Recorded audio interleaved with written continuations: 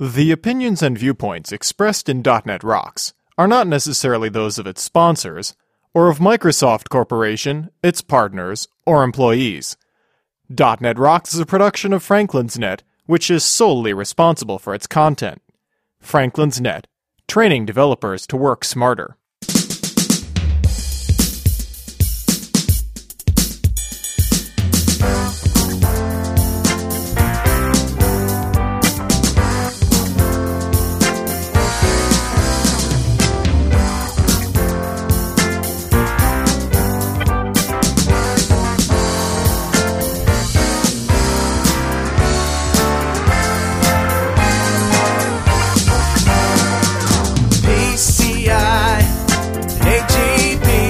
Hey Rockheads, quit registering for CableTVSucks.com and listen up.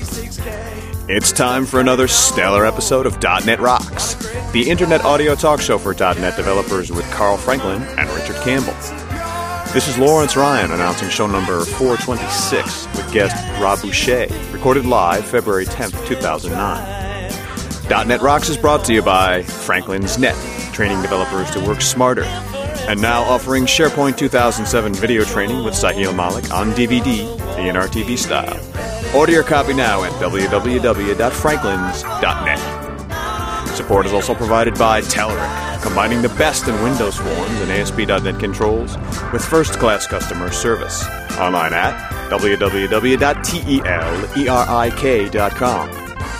And by Code Magazine, the leading independent magazine for .NET developers. Online at www.code-magazine.com. And now, the man who says, if it looks like a motherboard and smells like a duck, you probably need a new joke. Carl Franklin. Thank you very much, Lawrence Ryan, and this is Carl Franklin. I'm here for your listening pleasure for the next hour. Richard will be here in just a minute. He is out at the MVP Summit in Redmond, Washington. Wish I was there with you, Richard, and all my MVP friends. And I can't wait to hear what you've put together for us. Let's just get right into Better Know Framework, because I got something funny to share with you afterwards.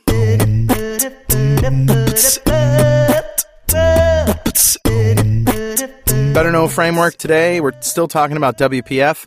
We're down in system.windows.controls. And today I'm looking at the border control. So the border control draws a border, background, or both around another element. And there's some really cool examples in here. I'm really impressed with the MSDN documentation. And by the way, somebody emailed me and asked me, where are you getting this documentation? Well, first of all, you could, press F1, but if you don't have anything installed in Visual Studio, if you don't, have the help installed or whatever, just go out to search.net.com, which is a great search engine for .NET developers. It uses Google, and it's run by Dan Appleman, and the places that it searches are only relevant .NET sites. Or you could go to Google too, or you could go to Live Search or your favorite search engine if you want to, and just type in system namespace. That will give you pretty much the root level into the MSDN documentation. From there, you can drill it down. So there's some really good XAML examples in here, as well as code examples of using the border. So there you go. Check it out. Know it, learn it, love it. It's system.windows.controls.border. So I did say that I had something funny for you today, and this tickled me. Somebody sent it to me. I think it was Marco or somebody sent it to me today. If you go to shrinkster.com/14Z4, you'll read a story, and you may have heard about it because it was all over the news today in talk radio, apparently. That story is titled, McDonald's Out of Nuggets, Woman Calls Police. And, kudos to Mark Miller for showing some restraint. Fort Pierce, Florida. Told McDonald's was out of Chicken McNuggets after paying for a 10-piece. A local woman called 911 3 times. Quote, "This is an emergency. If I would have known they didn't have McNuggets, I wouldn't have given my money. Now she wants to give me a McDouble, but I don't want one." This woman, Latressa L. Goodman, later told police, "This is an emergency. The McNugget meltdown happened last week at McDonald's in the 600 block of North US 1, and ended with Goodman, 27, getting a notice to appear on a misuse of 911 charge, according to a recently released police report. And what's cool is if you follow this link, which I gave you before, it's at shrinkster.com/14Z4. There's actually some audio of the 911 call, and it's just hilarious. So, okay, there's your daily dose of dumb. Now let's get on to the interview. Our guest today is Rob Boucher Jr., and he's one of the authors that produced the Microsoft Patterns and Practices Application Architecture Guide 2.0, which is available in PDF form at codeplex.com/apparchguide. That's APPARCH guide. He's been in the software space for 16 years, starting out in 1993, supporting Visual C++ 1.0 compiler, supporting the Visual C++ 1.0 compiler in Microsoft Developer Support. It was there he learned core lessons about the proper use and organization of content for developer customers. After welcoming the demise of the evil that was 16-bit memory models, I love that line. He moved into content publishing and documentation. For a time, he was responsible for the categorization and organization of the entirety of the Microsoft knowledge base, and later for the design of a replacement system that authored, stored, and published KB articles. He has also been involved in a number of areas inside and outside of Microsoft, including .NET development, testing, content architecture and taxonomy, systems analysis and design, and SEO on various products such as Windows NT, Windows Media Player, Windows Mobile, and Windows Live. SEO? Search engine optimization. Ah, yes. His passion for instruction and guidance led him to the Patterns and Practices group, where he was on the team that authored the WCF Security Guide, as well as the more recent App Arch Guide 2.0.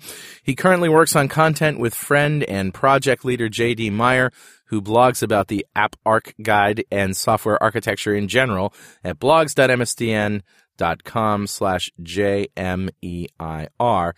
and www.shapingsoftware.com. Welcome, Rob. Thanks. That sounds like you've had a fun career so far. Yeah, I've moved around a bit. That's one of the reasons JD and I get along. I like to know the entire picture. So yeah, the whole. One of my stories is that I went to work in the C++ compiler area, and then about 6 months in, I figured out I couldn't find anything in the knowledge base, and I spent a lot of the rest of my time there till 2002 fixing that problem. That's quite a set of data to oversee, the knowledge base. Yeah, it's even bigger these days. But yeah, I think it was about 800,000 articles at the time. Now, were you the guy in charge of the content? So if something got resolved, you're the guy that had to go and change the status to this has been resolved, here's the link, and blah blah blah. That was actually a little too low level. It was more kind of the organization of the knowledge base was kind of siloed from the early days when you couldn't, when products didn't interact. So, it was before Office, right? So you had things in a Word area and an Access area. And then suddenly everything started to interact, but you couldn't put articles, you couldn't mark articles in a way that would be found because they were in these silos. So you'd get things that were irrelevant. So I was responsible for kind of, they call that, taxonomy, content architecture, of the organization of that, the proper marking, what do we call the products, because there was 26 different ways to call something and it wasn't standardized and that sort of stuff. Yeah. The search-resistant architecture. Yes, it was a search-resistant architecture at that particular time, and it was pre-XML and just after HTML had kind of come on the scene, and it was this question of, okay, how do I actually even mark this stuff in a way? And we actually jumped right over from text files straight to XML. We actually skipped the whole HTML thing and just used XSL to put it into HTML. So now, what were the dates around your exposure in the knowledge base there? When are we talking? When are we talking? 1998 to about 2000 was when I was responsible for organizing it. And then I was a content lead in the developer area from about 1996 up until 1998. And then I was responsible for the tool itself, for building the next version of the tool from about 2000 to about 2002 when after the .com bust, I decided that the golden handcuffs were off and I should take a break and do something else for a while. Ah, okay. Do you know KB Alerts? You know about KB Alerts? I don't at this point. So this is a really cool thing that our friend Scott Kate put up. It's a website that sends you alerts by email or I think even by SMS when certain knowledge base articles have been resolved or around a particular subject. Oh, that's great. Yeah, isn't that cool? Because that's the problem with the knowledge base is you got to peruse it from time to time to see if things have been resolved. Yeah, you don't want to be having to be polling it, so this is great if you have something else doing it for you. Yeah, very cool. So these days you're working on?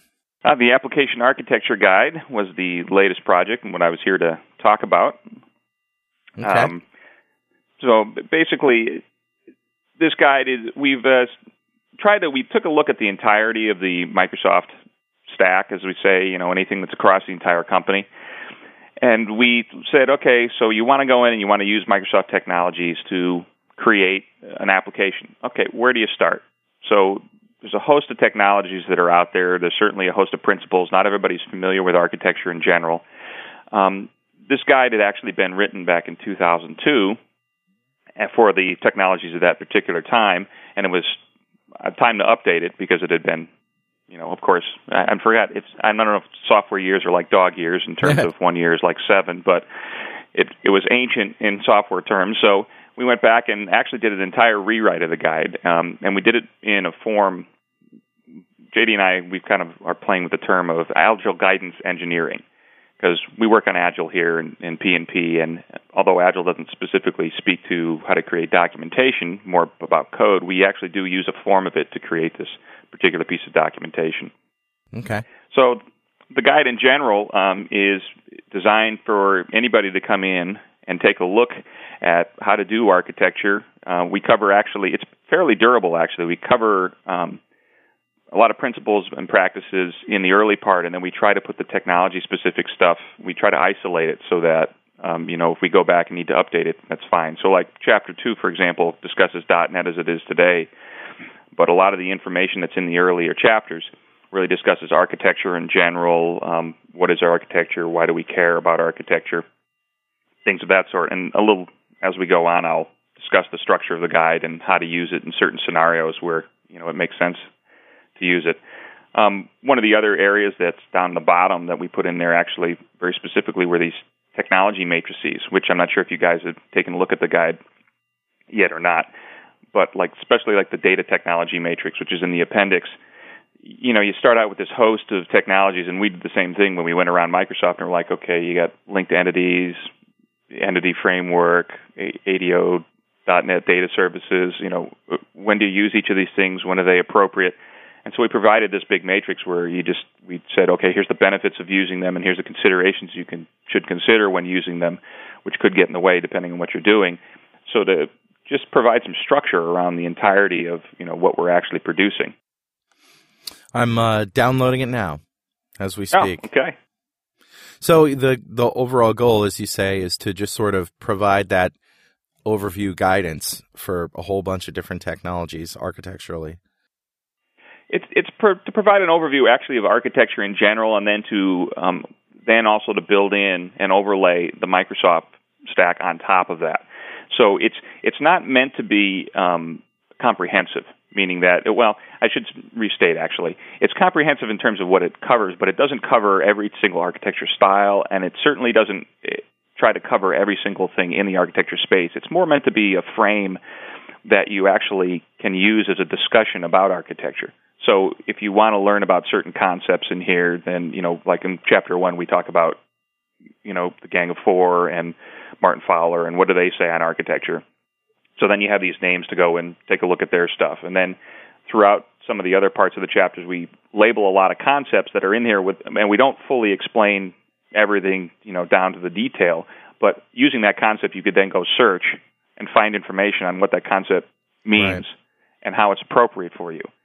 So we did more of a hotspot type of idea. So if the analogy is if you're driving down the road and you already kind of know how to drive, you don't want somebody telling you how to move the steering wheel in every little bit, right? You want somebody to say, don't hit that pothole. By the way, that's dangerous over there. There's some ice over there.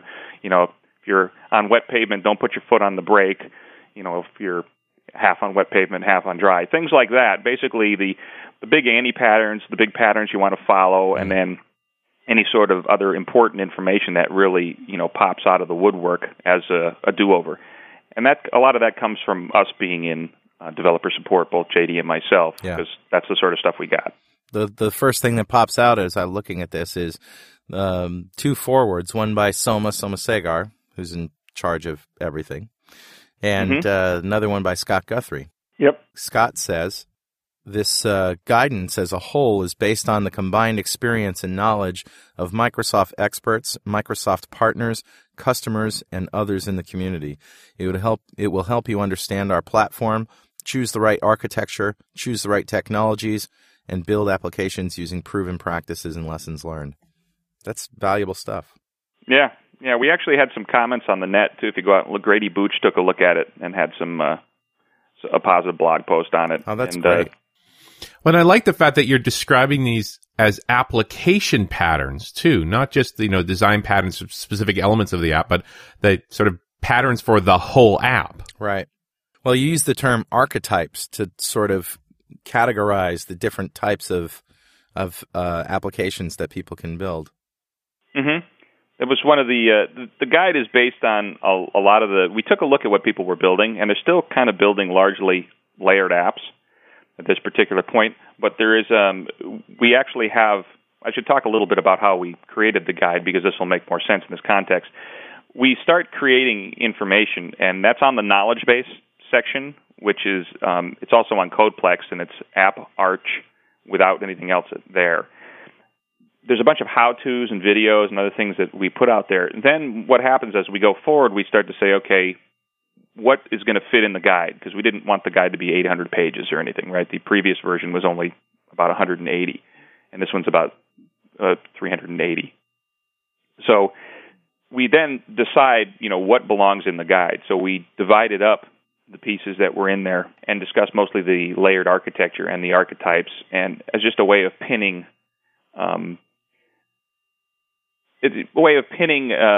what you're going to create against the information that's in the guide. So there's a couple things. If we take a look actually at it's called the arch frame, architecture frame, and it's in the page, which actually your readers might find this interesting if they just download the guide and follow it along. I should say listeners. Well, while you're looking for that, one thing I noticed is the list of people who've contributed to it, a list of contributors, and it includes several people who've been on our show before: Christian Meier, Jeremy Miller, Keith Please, Sam Gentili, Ted Neward, and then internally you've got Brad Abrams, Glenn Block, Ian Ellison Taylor, Pablo Castro, Pat Helen, Phil Hack, Rob Tiffany, Scott Hanselman. So that's a hefty list of experts there that have contributed to this. Yeah, part of the whole review process, it's impossible to know all of these things, by ourselves. So we have to rely on our experts, and we did an awful lot of review throughout the process of the guide to make sure that the information in the guide, was valid to these experts. That's just a piece of the people who gave us significant information, on the guide. So let's see. So on page 42, actually, the answer to everything. The answer to everything. This is what we call the architecture frame. It's the architecture meta frame, actually. And we use this actually just this one diagram is used as a pin for the entire guide. So everything actually, if you just look, is kind of here and how we split things up. So everything starts from a scenario basis. So we look at even when we are doing the guide, one of the first things we do is we go through scenarios, task lists, and things of that sort to take a look and say, okay, what are people trying to do in the space? Then from that, we're looking at the quality attributes that are across the entirety of the space, and what quality attributes are. No, we did a more exhaustive list, but when I get to our architecture method, it'll make sense in terms of when you're actually doing your architecture, you decide which of the quality attributes are important for you, and then you just concentrate on those. then of course you got your requirements and your constraints that are based on your business. Then we use the app types and the architecture styles, which are along the top, as a method of actually splitting up the space. So the app types were, usually you're going to pick a specific app type. Right. You kind of know, and you can mix them, right? I mean, you can do a rich client in combination with a web application using some services that will, work with the rich client. But it was a way of really kind of siloing, and saying, okay, well, at least we're starting here. And I think that, most of us are in the space know that that's kind of what happens, either because you decide or the business decides already because of deployment issues or things like that. And then you can also use these architecture styles, which are along the top, which the architecture styles are really just a set of principles that define a certain style. So, and you can certainly mix these, but it provides a way of just talking about, what you're going to do. So if you're going to do SOA and you're going to do an MVC type of architecture, then at least you have a way to communicate, your architecture back and forth with your developers or with other architects who are on the project. The architecture frame is a top-level frame that we start, which is you'll see that we use it actually as a basis for all of the other frames that are in the guide. And a frame is really just a set of hotspots, meaning these are the areas that are important from an architecture standpoint and should really look at them. So the whole guide is kind of organized around this one concept right here. Why don't we actually dig into some of this stuff? Okay. Give our listeners some of the actual nuggets of wisdom in here. Okay. So one of the early parts, if we take a look at Chapter 3, we have a lot of these diagrams in here. We can take a look at the Common Application Architecture diagram. And so one of the things that changed, actually it's fairly similar to the first guide, except one of the things that's changed is obviously everything's a lot more, I don't want to say SOA necessarily, but there's a lot more communication going on, and there are a lot more services that are out there. So there's a number of, services and consumers are much bigger of a deal. So in this particular case, we were talking about these four layers, and this is, all the possible layers. Not all applications will have a service layer. It's unlikely that your mobile application will have a service layer, for example. But this is, the overarching diagram that we use throughout the guide. If we go and take a look at any of the application types, you're going to see that they're all based off of this, including the layer guidelines and the data guidelines, and then part 4, any of the archetypes that are there. And but there'll be some specializations, based on what's in there. For example, in the REA area, we're looking at isolated storage, and then you've got the ability to put, business processing components on the client if you want, and the rich UI engine. So that's chapter 16 is actually the REA chapter. Here's a nice little nugget on page 58, which is key design principles. When getting started with your design, bear in mind the key principles that will help you to create architecture that meets best practices, minimizes costs and maintenance requirements, and promotes usability and extendability. And they are A, separation of concerns, which is, should be familiar to everybody, breaking your application into distinct features that overlap in functionality as little as possible. B, the single responsibility principle. Each component or module should be responsible for only a specific feature of functionality, which is sort of related to A. C, principle of least knowledge. A component or an object should not know about internal details of other components or objects, also known as the law of Demeter. Did I say that right? Demeter? That's how we say it. Yeah. D, don't repeat yourself. D-R-Y, don't repeat yourself. D, don't repeat yourself. Don't repeat yourself. There should only be one component providing a specific functionality. The functionality should not be duplicated in any other component. E, avoid doing a big design up front. If your application requirements are unclear or there is a possibility of the design evolving over time, avoid making a large design effort prematurely. This design principle is often abbreviated BDUF, big design up front. And then finally, prefer composition over inheritance. Wherever possible, use composition over inheritance when reusing functionality because inheritance increases the dependency between parent and child classes, thereby limiting the reuse of child classes. Composition, and this is not in the documentation, but composition is taking several objects and relating them together in one place. Isn't that right? It can be. There's the UI composition concept, and then there's the general composition concept for your application. So in this particular case, they're actually probably talking about, we are actually talking about both. So in the UI concept, if you're trying to inherit a bunch of different classes, and then you create your base classes and you keep layering functionality on top, it can often be better if you have a complex UI to look at composition as a method. And of course, patterns and practices, we write factories and things to help with that process here.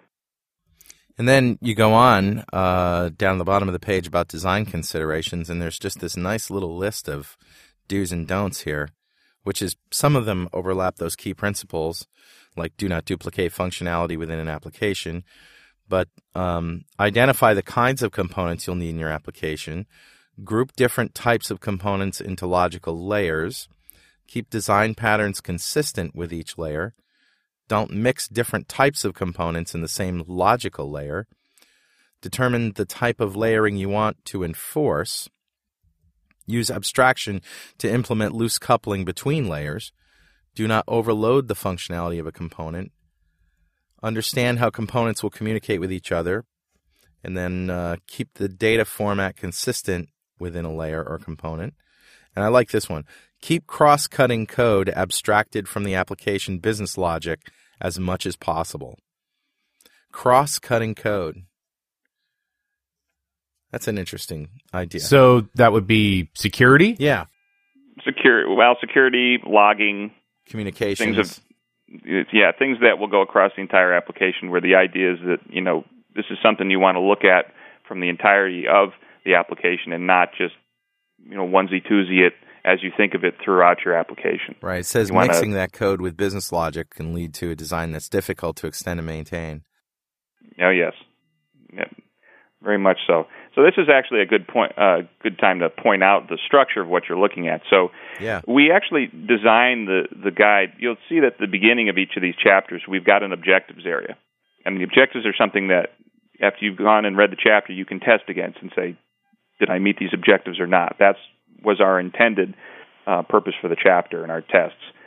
Then you also have an overview that you're going to have. So if you read the overview and you say, hey, this is not something I want to look at, you can just actually skip that chapter. And we did that on purpose. Yeah. Because some people will know different parts of, what's going on in here, and they'll only need to read certain areas. Then we usually put some sort of diagram in there if it's appropriate, and then we will go through design principles and considerations and things like that. But we always do it in this bulleted list format. And some people have given us feedback, they were used to conversational books. But the conversational book, I'm not sure, I know that some of us probably curl up with a book at night to, read the conversational part. But if you're going to use it as a reference and you want to go back to it, and then it, this bulleted format with the bolding in the front helps it very easily. You can kind of consume what's in the guide. I think conversational books had their place at one time when people had more time. But I honestly think you're absolutely right to do it this way. People want to go to a specific place and find what they're looking for. I also think it's a point of learning too. When you're early on in understanding a technology, conversational point of view sort of helps you get into it. But I mean, if you need this guide, odds are this is not the first app you've built. Yeah. And you really want to get to what does the guide say about using Ajax? Yeah. Where does it fit in? What's the right way to go about it? Like those kinds of things I think are very valuable. We're right. We are busy, but we're also saying I just want to see what's your opinion on X. Mm-hmm. This portion of .NET Rocks is brought to you by our friends at Telerik. And when it comes to testing web applications, usually you have two options. Do it manually, which is hard and takes forever, or use automated testing software, which is quite expensive and rarely does a good job with modern Ajax applications. And all of this is destined to change with Telerik's new automated testing solution, Web UI Test Studio, which promises to bring a new era of automated testing to the masses. The product is offered in partnership with Art of Test, the experts in quality assurance technologies. Telerik Web Test Studio is specialized for testing ASP.NET applications, especially ones with rich AJAX and client-side functionality. What's more, it's fully integrated in both Visual Studio Team Suite and Professional Edition, making it easy for developers and QA to collaborate. To top it off, the Studio ships with special wrappers for the Telerik AJAX controls, which expose control-specific test actions. Web UI Test Studio is ready for the future with Silverlight testing features coming soon. Check it out at telerik.com, and don't forget to thank them for supporting .NET Rocks. If you open the bookmarks, for example, for Chapter 3, where we are, you can see that what we did was we took and put headings, for each one of these areas that somebody might want to jump to, so you very easily could jump to it.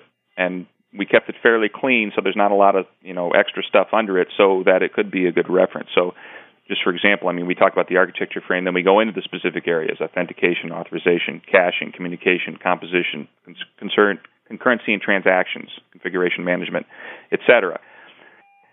So we really set it up for quick consumption. That was a big consideration in terms of the structure of the guide and how we designed it and even how we wrote it, because in some places you'll find that we did what I call selective repetition, meaning that we didn't want you to have to go and thread a particular concept through several different chapters to get the information. So we, for example, I know that particularly in the REA chapter, we repeat a lot of the information that was in the web chapter because a REA application will use a web infrastructure quite often, and we didn't want you to have to go back to the web chapter and read the deployment stuff. We took the web chapter stuff and then we made it more REA specific as you needed. Well, and that's very referenceable. That I want to be able to click on the link somewhere in this PDF and end up with all the information I needed to know about that topic. Yep, exactly. Talking about page rendering, it should auto-stand that it's not a lot of words, right? Like I'm looking under the web applications and go, this is a couple of paragraphs at most. Mm-hmm. But you don't want to have too much context dependency where I have to read half a dozen pages to make these paragraphs make sense. Yes, understand. We know, we're quite aware that sometimes some people will read these concepts and they'll go, okay, what does that mean? And what? We expect them to go out and search, and they'll be able to find what it means from either Wikipedia or some other authoritative, well, not necessarily, whether it's authoritative or not, but Wikipedia is one place where you can go to find out this information and say, okay, this is what this thing is, and then it'll add some, context information into what they're actually reading. Sure. You need to understand data binding already if you're going to make sense of some of this stuff. There's lots of topics with that. You don't explain what AJAX is here. You just talk about the benefits it would have in the application. Yes, and that's what I mean by it's not exhaustive. It's comprehensive but not exhaustive. Right. You got to draw the line somewhere, otherwise it would be a ridiculously sized book. One thing that's interesting on page 87, where you're defining different types of applications or programs, even if they're not applications, services, for example, is that the rich Internet client it says the following presentation layer technologies are available for creating rich Internet client applications: Silverlight and Silverlight with AJAX. So why isn't just regular old AJAX ASP.NET included in rich Internet client applications? That was one of the things we debated actually for a while, because when we were talking to different people, a number of people include AJAX in the normal, what would be considered a rich Internet client. And our distinction was, we made the distinction that it had to be a plug-in. But the reason we did that is because AJAX is kind of an extension, and some people may disagree with this, so certainly understandable. AJAX is kind of an extension of web apps that said, hey, web apps are not really doing what we need them to do. Here's a way that we can get around that and make them richer.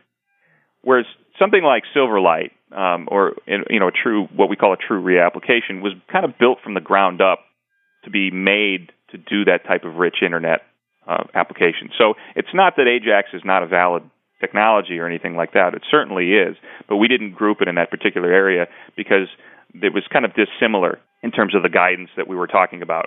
Well, and I also notice you don't put AJAX on its own. It's ASP.NET Web Forms with AJAX or Silverlight with AJAX. Right. Which is why actually we call that out here. I mean, because you can do Silverlight and you can use Ajax at the same time, but it's a different choice than just using a straight plug-in thing like Silverlight. Right. It's got to be challenging to actually raft through all of technologies and try and create a taxonomy around them. Really? Where do they group together?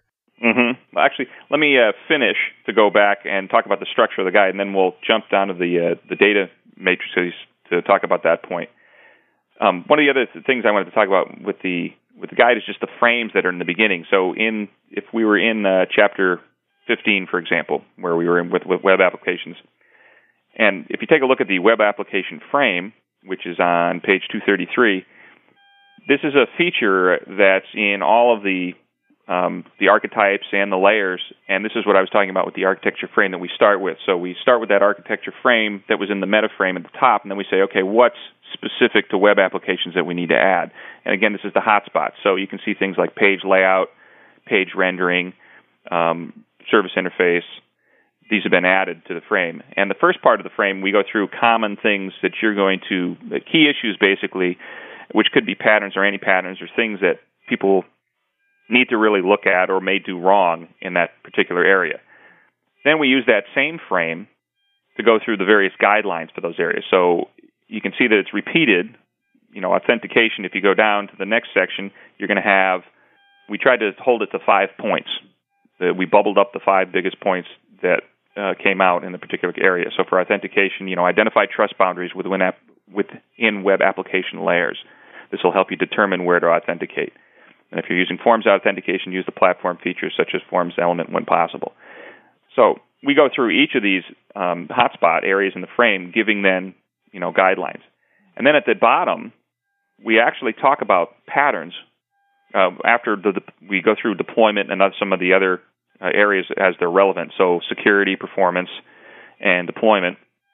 Then we actually tried to pin these to patterns. So we have a category, and we use that same frame, and then we talk about define patterns in the patterns community and where they would be relevant to use. So if we take a look at 244. Yeah. Yep, 244. Then you can see, for page layout, template view, composite view, transform view, two-step view. And again, we take a little bit of time to define some of these at the bottom with a short pattern description, but we expect that you would go out and read on what those patterns are, and those are documented out on the net already. But a lot of people would get lost, and they would say, okay, I got all these patterns. When do I use them? How do I use them? What's the context? And we tried to add some context for people so that they could tie all that information back together. It's pretty cool. And then there's, of course, a list of additional resources on MSDN and on other places. Mm-hmm. Yeah. Again, we tried to use the rule of 5 here too, which JD would get on. We had this laundry list when I'm not sure if it's this way with most books, but it's, I think we were at like 600 pages or 700 pages at one point. And then you go through the process of, what Agile calls refactoring, which is we go through and we go, okay, what's really important here so that we're not overloading people with a lot of information. So we try to stay to, a bullet list of somewhere around 5. Sometimes it goes to 6 or 7, but in that area for any one of these particular sections so that people are just getting those top layers of information and they don't get overloaded with all the bottom stuff trying to figure out, okay, what's really important. A rule of 5. Just you get to a point where you're making so many points, none of them matter anymore. Well, it's just easy to get lost, right? Our rational minds can only hold so many pieces of information in them before you forget them. So we do, selective filtering. JD and I have talked about. He said that we had such information overload these days, but the issue is not that there's so much information; it's that it's a filter problem. Agreed. It's hard to filter information and to get the relevant information, right? So we tried to do that for you here, with the tools that we had. Yeah, interesting challenge. Do you get into the sort of SOA architectures here too? We talk a little bit about SOA, but we don't necessarily. In the communication guidelines, for example, there's a section that talks about REST versus SOAP and WCF and issues of that sort. Right. But there are some areas that are kind of religious debates. Oh, yeah. We tried to basically say, okay, what are the benefits? When would you use this thing? pin it to the types of scenarios, as opposed to get into the debate which could be endless, right? Because whichever side we fall on, we're going to end up having somebody who doesn't agree with it. So we really scenario based is what we tried to pin it to, and we talk about the benefits and drawbacks. So that's the majority of what you're going to find in the guide is that type of stuff. So the rest versus soap section, for example. Yeah, I like rest versus soap. Use rest, don't use soap. Next section. Yes, as some people would definitely do. Actually, the funny thing, if you go out on the net, there's a post by David Ng in the beta of the guide where we had the rest versus soap section, and he said that he almost choked on something when he read it, and then we sent him something back, and we said, okay, so let's work together, and we spent quite a bit of time going through the rest versus soap sections to make sure that we had proper input. And we met with Ted Neward on that as well. And let me read the key paragraph here, if I can. While both REST and SOAP can be used with most service implementations, the REST architectural style is better suited for public services or cases where a service can be accessed by unknown consumers. SOAP is much better suited for implementing a remote procedure call interface between layers of an application. With SOAP, you are not restricted to HTTP. The WS star standards, which can be utilized in SOAP, provide a standard and therefore interoperable method of dealing with common messaging issues such as security, transactions, addressing, and reliability. REST can also provide the same type of functionality, but you must create a custom mechanism because few agreed-upon standards currently exist for these areas. That's a nice little summary. And quite balanced, actually. Mm-hmm. Well, that was the benefit of having David in there, is because he said, no, you got REST wrong. You need to be looking at these areas. And we went, oh, okay, that's good. And so then we went back and forth and reviewed. So we try to stay balanced because, again, it's scenario-based, and you could have debates about this stuff for a long period of time. Mm. Well, and both work, too. I mean, there's no question these are capable technologies. It's just what scenarios make more sense. I like the idea that REST is public-facing and SOAP is inwardly-facing. Mm-hmm. Mm-hmm. That's where it's in and that, of course, over time, this is one of the reasons we actually created the guide like this, right? This section could change in a year or two, right? Right. So, the standards, somebody could come along and say, okay, here's some more standards for REST that are over and above fielding, or maybe fielding will say it, and then, it'll be different, and they'll say, okay, well, it makes sense in these contexts as well, additionally. So, and we're certainly, in being in patterns and practices, I mean, we're really about, okay, how do you use this information? And, MCS will use our stuff. And, of course, we know a lot of other people outside use our stuff. So we're really trying to take that more balanced view to say, when is it really useful? Obviously, both technologies are in heavy use and, are useful in general. You don't seem to mention testing specifically here, but you do talk about quality. Mm-hmm. Which are you looking at?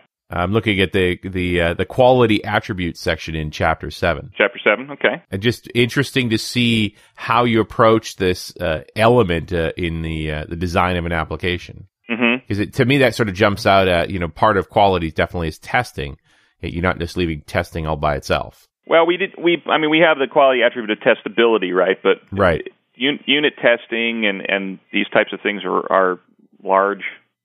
They're large issues in and of themselves. And actually, we had some people say, you should cover ALM and things like that. And we said, well, we have to draw the line at some particular point, and this is just, where we drew it. We talk about the importance of, the testability of your application, but the issues of, whether you use Agile or whether you use, big upfront design or something of that sort, it's going to vary how you would do that.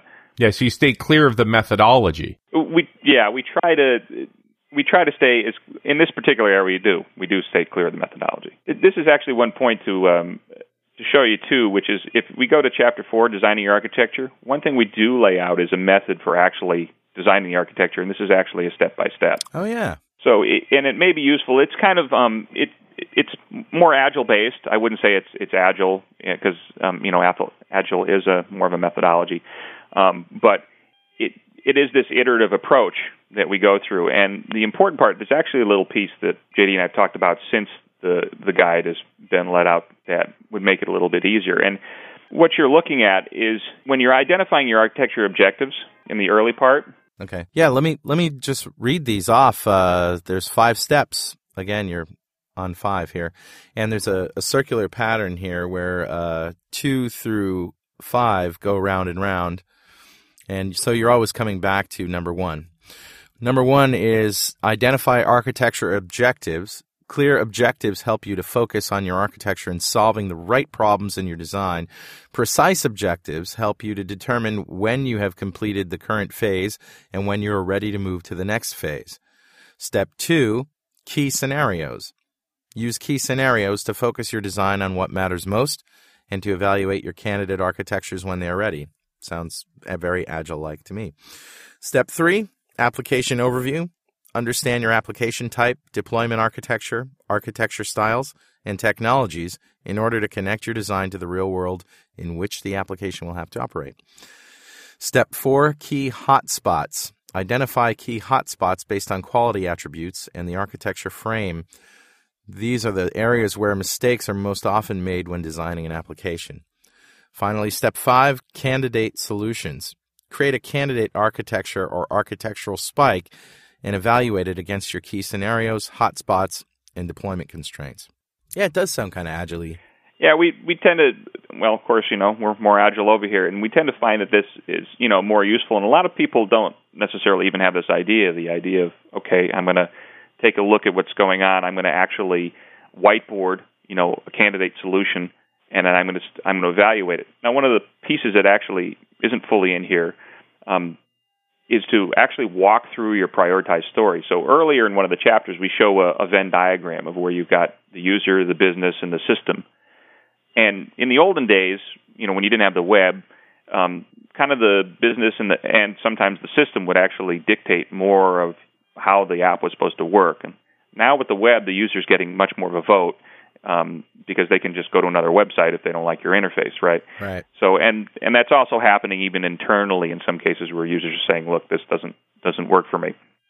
So the idea is that you have these stories that you're gonna actually go through. So you have user stories, or you could say stories or scenarios, business stories, and system stories, and they're going to be key stories from an architectural standpoint. So they're going to go through different parts of the architecture and use those different parts of the architecture. And then if you look at each of those stories from each of those perspectives, so you could do a 3x3. If we're going to do a full approach, then it would be kind of multiplying the two. But we don't expect you to do that because we figure that you're going to know pretty quickly some of these things are not important, so you're going to eliminate some of what's going on. But if you take a look at your user stories, business stories, and system stories, and then you look at your user stories from a user perspective, and your business stories from a user perspective, and your system stories from a user perspective, and then you do the same thing for the business perspective and the tech perspective, then you kind of have a matrix of how these scenarios look. And then you would incorporate the architecture frame, the hotspots that are in the architecture frame for the type of app you're building, and the quality attribute frame that we have, which are also hotspots. And from there, now if you do this all in the first iteration or the first time you're looking at this, you're going to come up with a set of things that are actually important. And so you're not going to have to probably do this iteration through the every time that you go through and do another candidate architecture. Although you could to see what's going to be important at that point, because something that wasn't important previously may suddenly become important. But then you'll have an area to actually look at, and we kind of call it, we played with the term just-in-time architecture in more of the Agile world, where you say, okay, now I know that something has just become important, or one of our scenarios has said that we're not dealing with this issue. So now we have to do an architectural spike around that, or we have to figure that out, or we have to do some refactoring to make sure that we're actually going to deal with this particular scenario. Remind us what an architectural spike is, for those not familiar with that term. That's when you take a particular area. This is my understanding and definition, of course, but it's when you take a particular area and you say, we're going to concentrate on this area for this iteration. And so we're going to look at this area, concentrate just on that, and then we're going to produce a actual version of the application that runs with this added information that's into it. So that's my definition, but you guys are welcome to add another one. I have to add a caveat that Agile, actually coming to Patterns and Practices Agile, was a new concept for me. So it's been about a year that I've been in here. So I'm still learning a lot about it. Rob, you talked earlier about these different matrices, specifically the data technology matrices, but there's a bunch of them in the appendix, actually.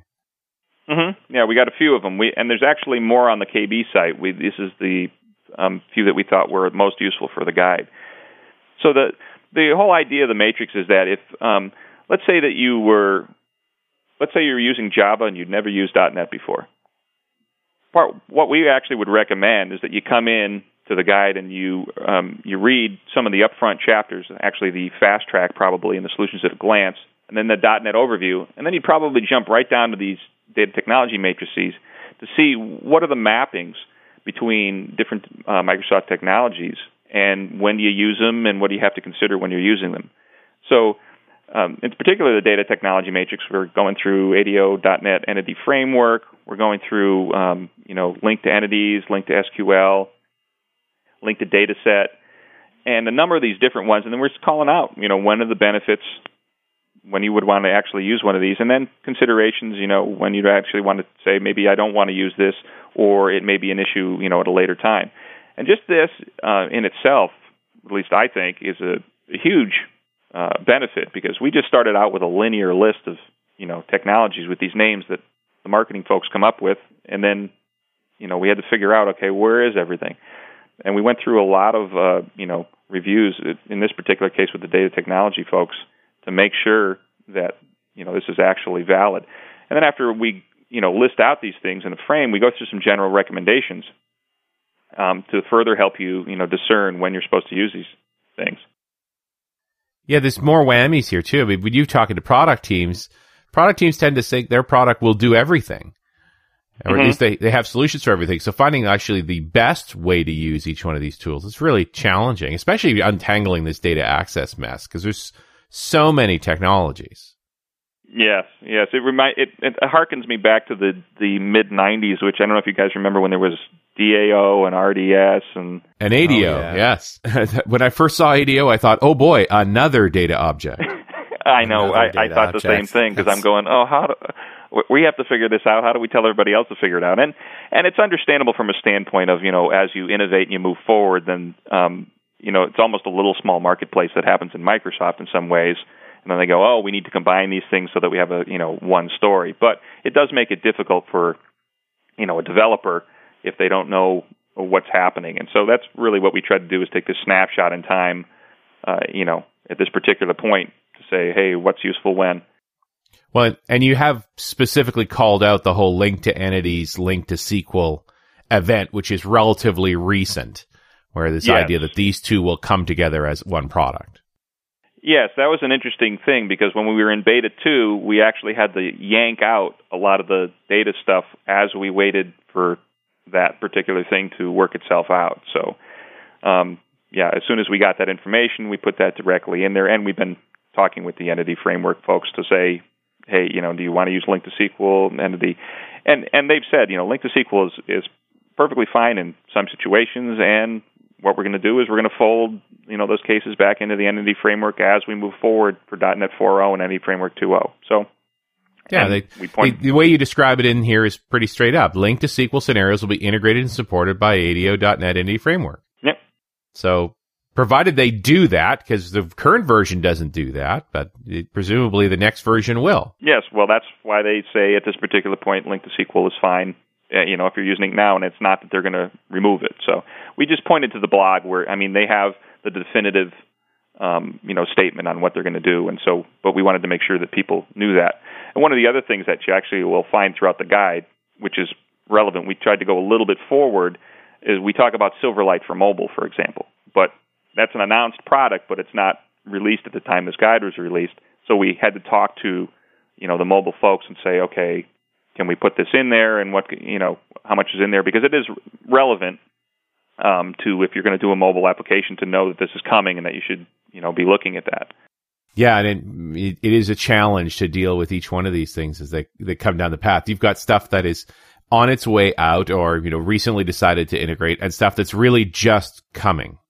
Yes. And in fact, we had some stuff in where people said, oh, no, we're not using that anymore. We went, oh, okay. So, we said, okay, that's not the recommended guidance, although it's still around, for those those cases. And there was an interesting case actually for ASP.NET for mobile, which is, if you take a look at that section, they had support for it, and I think it was Visual Studio 2005, and then support was never removed from the runtime, but it was removed from design time. And then enough people asked where they said, okay, hey, we still want this, that they put in, the team actually put in some templates so that you could load it back into Visual Studio. Right. But it's not, it doesn't have the model, it doesn't have the full support, but it's got at least these templates. And the issue that comes up in that area is that, as devices are getting more and more powerful, they're doing, kind of what iPod has done, and everybody else is starting to do now too, where they're saying, okay, we just read the actual internet. We don't need all these various profiles and everything to reformat things for mobile devices. And so that's really the issue that's been coming up there. And it's not like anything is right or wrong, but we need to call that out, obviously. And so we did that. We said, hey, this exists, but by the way, here's the issue with it. And that's actually down in the technology section for the mobile application area. And we talk about, taking a look at that earlier on. We actually tried to make a lot of the principles and things that are in the earlier parts of the chapters to be durable. JD likes to say evolvable and durable frame. Evolvable means I can easily find out where things are changing and I can change that area. Durable means that in general we're really dealing with patterns and practices when we can, and we're trying to limit the technology talk to an isolated spot, at the bottom of the chapter or in a spot where we can actually remove it. And frame meaning what I talked about with the hotspots. Right. So, that's, you'll find that in the mobile chapter and also in any of the archetype chapters. What's not in his guide at all is any mention of cloud technologies. We did. We did research on the cloud technologies, and we actually, what happened was it's still evolving to a large extent, and so services, talks about that, and we actually had an explained that was on the cloud technologies, and that may appear on our knowledge base at some point, but it was just beyond the extent. Again, this rule of 5, we said, okay, where are we at? Where can we pin things? And, DDD was another of those things, too, which we're doing. We're actually working with the alt.net folks. Sure. To make sure that we've got the DDD story right. Because traditionally, it's, Microsoft's been more data-focused. But we certainly acknowledge that DDD is I wouldn't even say it's up and coming anymore. It's been adopted at this point. But isn't that more of a methodology element? It is, but it changes the way that you can do architecture. And the way you think about it. So your business layer and your business entities and, things change. And we've been having debates on anemic data models and, a number of these different concepts to say, okay, so what's the proper way to do, a domain-driven design? And then also there's the issue that, junior developers may not understand it as well. So we've got some people who've tried to do domain-driven design and they don't necessarily, it's not implemented correctly. At their company, and then it doesn't work for some particular reason. So we were taking a look at all those particular issues, but we didn't cover them specifically in the guide because they're kind of on the edge of what's happening these days. Absolutely. Well, that just about brings us to the end of the show. Is there anything we missed that you wanted to make mention of? I think the only other thing would probably be if you wanted a history of how the guide got put together and a lot more information on how to use it and things of that sort, would be to take a look at JD's blog. Okay, and we have a link to that on the show. Yeah, so he's got a lot of, as the guide went on, he exposed different parts of it. He talks about the agile engineering process. He talks about why certain decisions were made, a whole number of things like that, and it can be very useful for adding an understanding behind the guide, and he's very responsive to comments as well. So if you have any other questions or anything like that, he's more than happy to talk about that on his blog. All right. Well, our guest has been Rob Boucher. Rob, thank you very much. It's been great, and you did some great work here. Thanks very much. I appreciate you guys. And have a good day, Carl and Richard. Thanks. Okay. And we'll see you next time on .NET Rocks.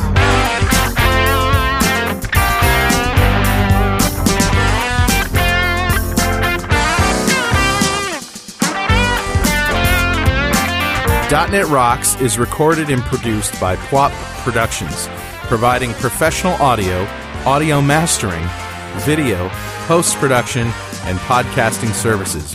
Online at www.pwop.com. .NET Rocks is a production of Franklin's Net, training developers to work smarter and offering custom on-site classes in Microsoft development technology with expert developers. Online at www.franklins.net.